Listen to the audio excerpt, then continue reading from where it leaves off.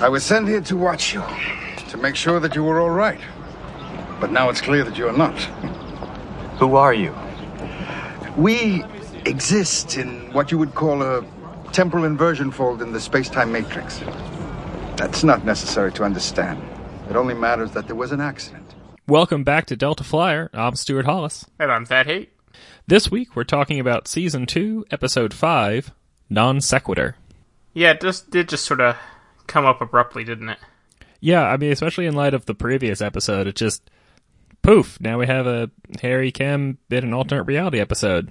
So part of the reason for that is they wanted to do an episode showcasing stuff that was not on the ship, because in the first several episodes we have 3 Watto episodes. So that was part of it. And the other part was that Garrett Wang had requested that they do an episode where Kim actually gets to do something instead of just having something terrible happen to him. Okay, well, let's talk about what the terrible thing that happened to Harry Kim in this one with our synopsis. Yeah. A temporal anomaly sends Kim into the arms of a lost love in an alternate reality where Kim never boarded the Voyager. Memory Alpha says Harry Kim is placed in an alternate timeline where he was never assigned to Voyager. This episode originally aired on September 25th, 1995, and it was written by Brannon Braga, whom we have discussed quite a bit, and directed by David Livingston, whom we have also discussed. He's the director who has directed more episodes of Star Trek than any other director. It's especially interesting that this was written by Brannon Braga because I believe we talked about this way back in the episode Parallax that we recorded with Ben Nielsen, that Brannon Braga loves to write about temporal anomalies. And here we are again. It is a sort of temporal anomaly episode. It is some kind of temporal anomaly, no less. I didn't catch a single some kind of this whole episode. Very end, Chakotay says it. We think your shuttlecraft was caught in some kind of temporal anomaly. Oh, okay. And then Harry's like, you mean like a time stream? I guess you could say that. Yeah. So we open with Harry Kim dreaming and having, I mean, before we realize what's happening, it almost feels like a nightmare or something. From when he was on the shuttlecraft Drake, they named the shuttlecraft. They name all the shuttlecrafts. I knew they named the runabouts. Yeah, shuttlecrafts. All the shuttlecraft have names. Of course they do. I suppose they're probably just ship specific. They are often named after explorers, because we had the Galileo and the Copernicus and the Goddard and other things. Well, Goddard wasn't an explorer per se, but I guess he helped space exploration, even if he didn't go out exploring himself. Well, I just assumed that Voyager, with its 20 shuttles or however many it has, that they would have given up on naming. This is the second time we lose a shuttle on Voyager. Yeah, and we didn't even get a handy counter from Chakotay last season to let us know how many shuttles we have, so we better be careful with them. That's where all the replicator rations go, man. Some new shuttles. So, speaking of replicators and post-scarcity, how did Harry Kim score that swell apartment? It's an interesting question. It's like a pretty big apartment with like a really great view, and how does that work? I don't know. I mean, there's got to be there must have been a waiting list like 1,000 people long or something. You would think that an ensign straight out of the academy certainly wouldn't be getting it. Yeah, for real. So, also, talking of post-scarcity society of the future, why do they have a subway? Why don't they just have giant transporters? Well, the subway is just there to get you from one side of the city to another. And then from there, in each stop, you're then fracturing off to go to whatever it is you do in the post-scarcity society. So they would need to have basically lots of small transporter stations scattered all around the city. Yeah, and why not? Power requirements? It crossed my mind as well, but then I got distracted by the fact that it was called Trans Francisco. I did see that too. Did you also see the UPN logo? No, a lot of little details get lost on the version that I'm watching on Netflix. because of like weird interlacing things. Yeah, I've noticed that Netflix, that the streaming services have not de-interlaced Voyager. CBS All Access is the same way. Yeah, it's very hit or miss when it's going to come up. Like sometimes, like small details are visible, like in the background, or like looking at like control panels within like that sign. The only thing that was really super legible on it was Trans Francisco. Okay, well, this is the sign directly above the stairway, not like at the door, but like inside the door and on the back wall, about when they come up out of the stairs. Anyway, it had the old UPN logo, which was the circle. The circle, triangle, square? Yeah. Yeah. They see an X there, and it's game controller. That's true. Yeah. I did see that, and I was watching on DVD, and my DVD player does a very good job of de-interlacing. Like, I wouldn't know it was interlaced unless I knew that it had originally been interlaced. Well, la-ti-da. But anyway, that's a digression. Non sequitur, if you will. Hey. So, speaking of San Francisco, because this is set in San Francisco, it is. We had footage from 3 different Star Trek movies in here. Cool. Yeah. Which ones? Motion Picture 4 and 6. I suppose that makes sense. Not too terribly many of them actually came back to San Francisco. Those are the 4 that have scenes in San Francisco, yes. 3? Well, yes, that's what I meant to say. And in the stock footage of 4, there actually are 2 Tellarites in the background. It's the only time Tellarites appear on Voyager. Which ones are Tellarites? The pigs. Ah, okay. And the San Francisco city streets were a Paramount lot that's used... It was a redress of a Paramount lot that's used for New York City streets, and they painted the bricks on the street for this episode, which seems like it would have been a lot of work just for like 5 minutes of shooting. But what do I know? Yeah, less work than putting down different bricks. Yeah, and I suppose there would have been people like, why aren't the streets brick? It's San Francisco. But having never been to San Francisco, yeah, I wouldn't have done that. But like, it's also 24th century San Francisco. How does anyone know what it looks like? It feels like that was a lot of work for not that much gain. Also, on my aforementioned projector screen, I could tell that they were painted on bricks in the scene where the security officer knocks Harry Kim over onto the road. I liked how after Paris knocks the guy out, that the whole crowd is there, and like not a single one of them gives any indication at all that they're going to try to alert anybody of these people that are running away, and they all crowd around to help the guy, which, I mean, bravo, help the guy. But it reminded me of nothing else other than like iRobot, and the way that all the robots would crowd around someone. I was like, oh no, are you hurt? Are you hurt? Do you need assistance? You are in danger. Right. Yeah. So getting back to the beginning of the episode. Yeah. Harry is immediately unwary of his situations. Yeah. Of his situation and surroundings.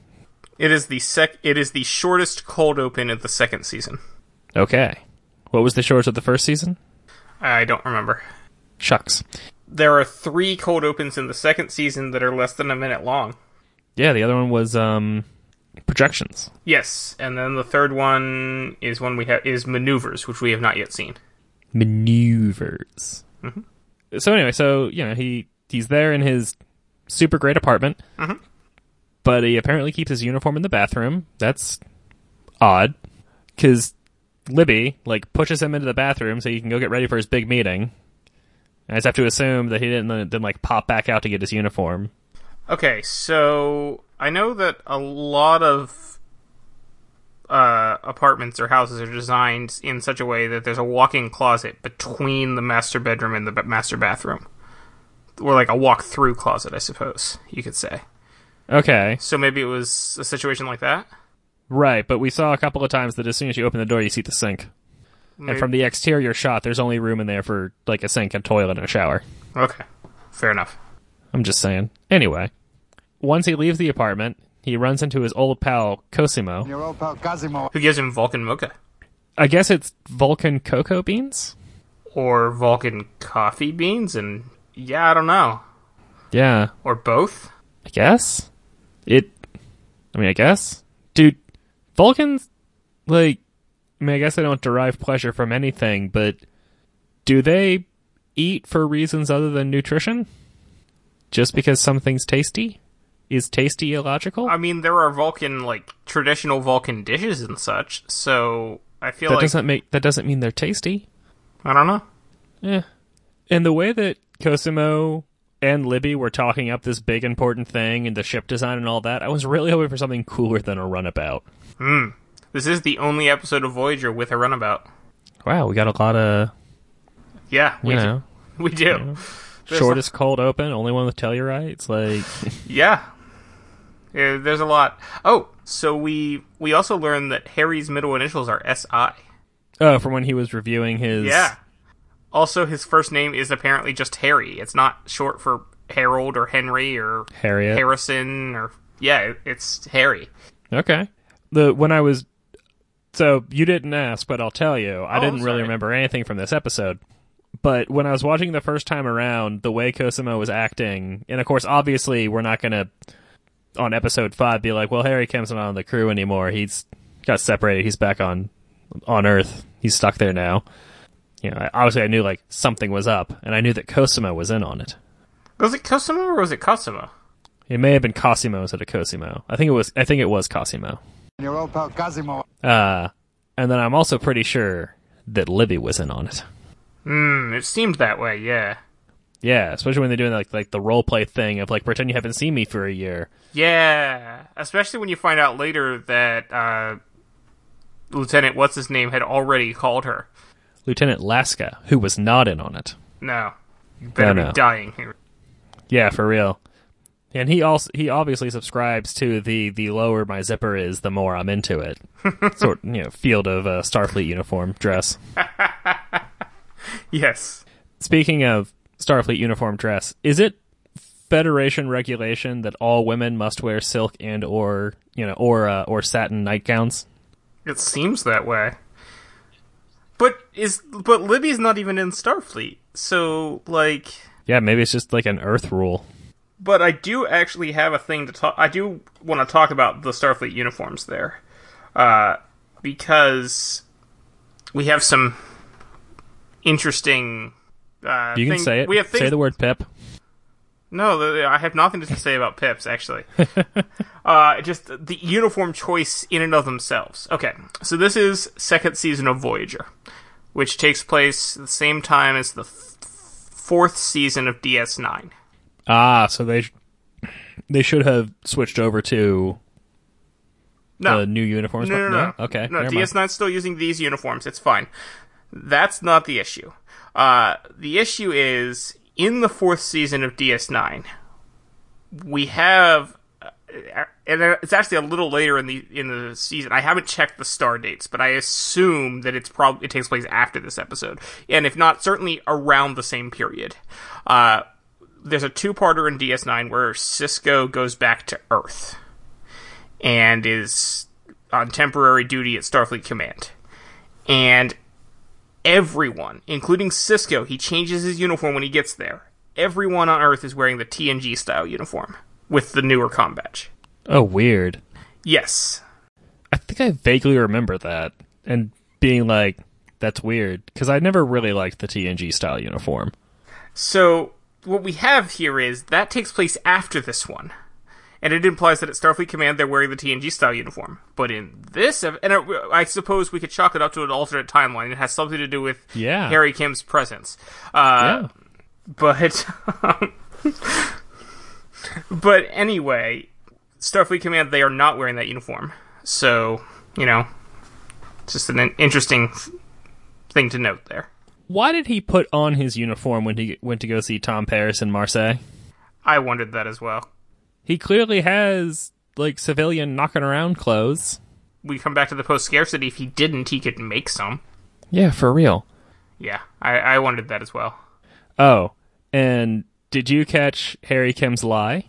Which one? When he's doing the little role-playing exercise with Libby, and she's like, did he stops on Ryzen? He's like, no pleasure planet. Liar! There was that planet that was, at least its first, was very pleasurable.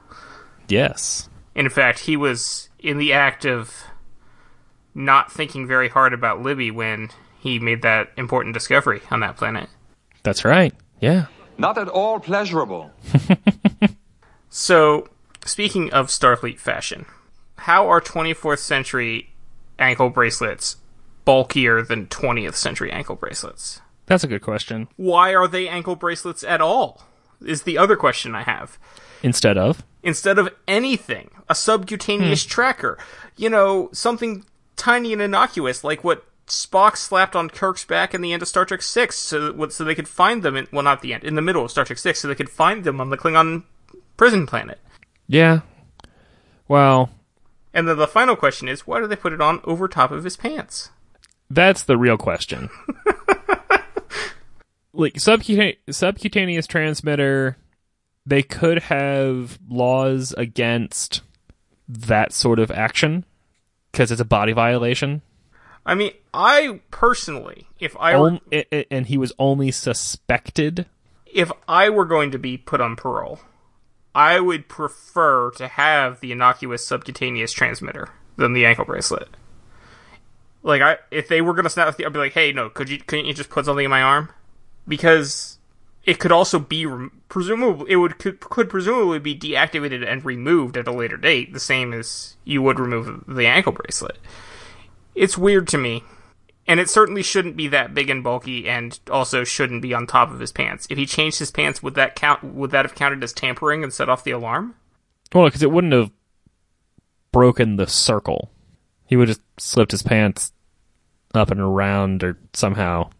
Because I guess they're not still doing like the weird. Because weren't especially with the TNG uniforms, didn't like almost like integrate with the boot, or was that just like how it looked? They never integrated with the boot. They weren't wearing, like, onesies? No, the jumpsuits actually have straps that go over the boots. Okay, that's what I'm thinking of, the straps that go... But it's just like a strap. It's not... I heard you. Yeah. Because I repeated it back to you. Yeah. It's just like a little elastic thing. Anyway. By all means, tell me what a strap is. You understood. I was explaining for the benefit of our listeners, man. They're listening to us. They understand.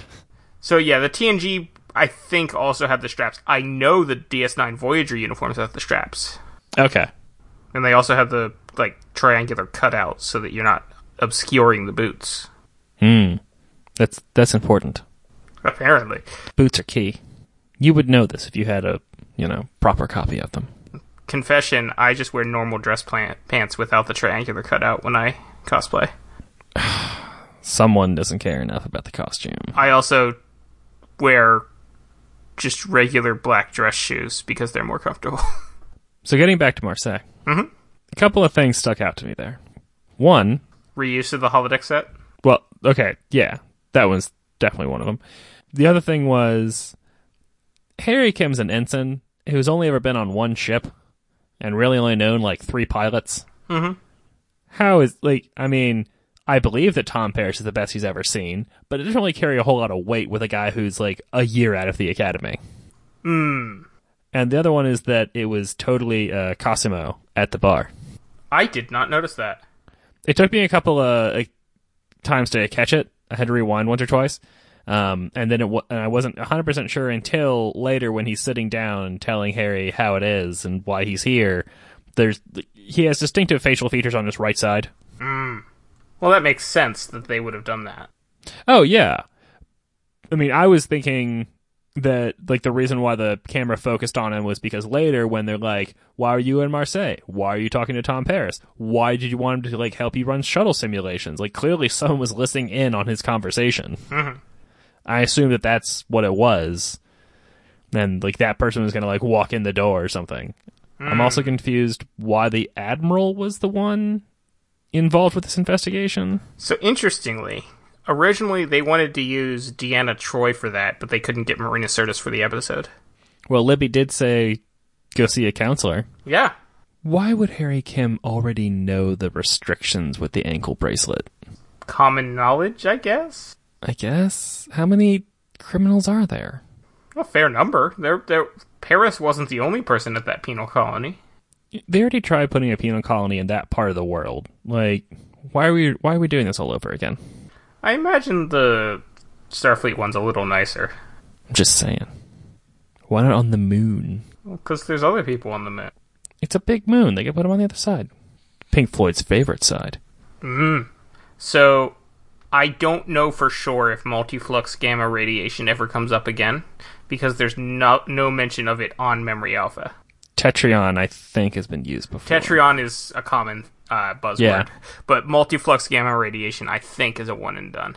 So when Cosimo is talking with Harry Kim and telling him like it is, and he's like, well, hey, Harry, life's not so bad here other than the anklet, and being suspected of being a terrorist. He's not wrong. No, he's not. Yeah, and Harry's counterpoint of, well, what about Tom Paris? And what about Danny Bird, who's now lost in the Delta Quadrant? And I have to, I was kind of picturing this alternate reality, in the actual reality, where Danny Bird got a bad conduct discharge or something right out of Starfleet because he didn't make it onto Voyager, and so Danny's Bird life would be actually much, much worse. Plus, think how much better off Voyager is without Paris. Well, because they still would have gotten pulled into the Delta Quadrant. Yes. So who would have taken the helm after the same people got blown up? Would the same people have gotten blown up? Because he was just an observer. Yeah, no, yes, Stoddy would still have been at the helm station when it happened, so yes. Well, presumably, there is not only one helm officer on Voyager. It's not like they park for the night and wait until Paris wakes up in the morning. They wouldn't even have to park. They could just coast. It's space. There's no friction. I don't even know, what the heck he's doing most of the time. But what I'm saying is, there's somebody with red shoulders sitting at that station when Paris isn't there. There's probably 2 or 3 somebodies with red shoulders that sit at that station when Paris isn't there. Not at the same time. Right. There's only one chair there, man. Don't be ridiculous. But you know what I'm saying. Yeah, we've talked about this before, because we're trying to figure out, how long is a duty shift on there, and, do they observe a 24-hour day? I think they do have a 24-hour day. I'm pretty sure they had a 24-hour day on TNG, so it would make sense for them to also have one on Voyager, since it's another Starfleet vessel. I do know that 3 shifts versus 4 is captain's discretion, so we don't really know. They do a 3 shift on TNG, but that doesn't mean that that's what they do on Voyager. And didn't they do a 4 shift when Captain Ronnie Cox was there? Yes. And that's how Riker got kicked out of the first officer position because he refused to do it. Honestly, Riker was whining and should have just followed orders like he's supposed to, because it's his job. Speaking of Starfleet chairs, I like that on the shuttles, they always have, the little pockets in the back of the chairs. I don't know why the pockets are there. I'm not sure what they're stowing in those pockets, but all the chairs have pockets in the back of them. I think they're just regular, they just bought a whole bunch of the same desk chair. Those are definitely not desk chairs. And desk chairs don't have seat back pockets. Car chairs do, but those aren't car chairs either. Because, I know if you look closely at the chairs on the bridge of Voyager, they just have, they just look like desk chairs with, regular desk chair casters on the bottom of them. But you're right. If you're talking about the chairs, I'm talking about on the shuttles and the runs about. Okay, yeah, those are probably car chairs. They don't quite look like car chairs. They look more like car chairs than anything else. Maybe they're like RV chairs. They do look very similar, and in fact, maybe the same chairs as the captain and commander's chairs on Voyager. I don't know if we ever really see the back of those chairs to see if they have pockets. Right, but I'm thinking the front looks very similar. I suppose. Different color. But if you look at the chair that Paris sits in, or the chairs that Kim and Tuvok never sit in, they just look like normal desk chairs. Wait, they have chairs? Yes, they do. But their consoles are at standing height. I know. I hope they have those, squishy mat things they can be standing on all day. I don't know. But yes, there in a couple scenes you will see that there is, a chair there. Well, there are consoles behind them. Yeah. But someone sitting at the console, directly behind Kim, would get awkward. Because it's not like there's a lot of space there. I always just sort of assumed those were there for him to turn around and tap some buttons behind him. Yeah, probably. And the chair's there for if he wants to sit down while he's tapping those buttons behind him. Yeah. Yeah. Speaking of chairs on the bridge and people on the bridge. It was amusing, the final scene on the bridge where they cram everybody on there so that they could, get their credit for the episode. Although we don't have the Dr. Neelix or Kes in this episode. It is, in fact, the first episode without Kes. So when Janeway asks B'Elanna to, pump it through the main deflector dish, where are the other deflector dishes? B'Elanna, can you tie the transporter directly into the main deflector dish? Use it to extend the signal. I don't know, but you'd want to have an auxiliary in case the main dies. I suppose, yeah. I wonder... The main deflector dish is out. Half a second later, there's a huge hull breach because we hit a speck of dust. Yeah. I mean, you need to have backups for that. I mean, I guess if you look at the front of Voyager, the deflector area does have those 3 sections to it. Yeah, it does. So I wonder, I guess maybe the middle one, which is slightly larger, is the main deflector, and the other 2 are not backups, but whatever's, secondary deflectors. Yeah, probably. Or it could be something else entirely. But they do call it the main deflector dish on, all of Star Trek. Yeah. So I have to wonder, when Harry Kim was escaping down the fire escape, they couldn't, pull Libby away from the window? Yeah, that was weird. And yet one gets out on the fire escape almost immediately anyway, so I guess they did? He even though it looked like... Well, no, he ran through someone else's apartment and jumped through a window. Yeah. Because that's what it sure looked like to me anyway. Yeah, and I have to say, I always have wanted to do the fire escape ladder thing. Yeah, I know, right? But I'm pretty sure it would not be so smooth a ride. No. I probably wouldn't die, but I probably wouldn't enjoy it as much as I think I would. Right. Yeah, no, that scene where Libby's just standing there and says sorry, and they just turn around and leave. It's like, what? What is that? Yeah, especially in light of the guy, later tackling Harry and, looks like he's getting ready to, kick the crap out of him or something until he pulls his phaser. And it's I was thinking, maybe the Federation is just, too polite for its own good. Could be. Yeah. But then we have Harry, telling Libby, that he'll be back and whatever. It's she's not going to remember. If you succeed, she's not going to know. If you don't succeed, you won't be back. Okay, so here is one possibility. He has stepped into an alternate reality and his consciousness has taken over the body of that reality's Harry Kim. So she will remember that conversation, and she'll have to have a whole new, fresh, confusing conversation with the original Harry Kim. Except she won't, because if he took the place of the original Harry Kim was beamed into space right before his shuttle exploded. Oh, Harry Kim's a murderer. Yes. He committed self-aside. Interestingly, not the only time an alternate timeline Harry Kim dies this season. Should we add this to the Harry Kim death count? I mean, I think in a way, yeah. It counts. Only under my presumption that he took the place of. Yeah. But I mean, what else is the explanation? He has all the memories of his original reality. Yes. So, yeah, no, he took over. But then where did this Harry Kim go while he was in this Harry Kim? He was on board original OG Harry Kim's Voyager. But they didn't have any inclination that is what happened. Otherwise, it would have been it's good to have you, have the actual you back. Well, no, because he steps back at the exact moment of the incident. He does.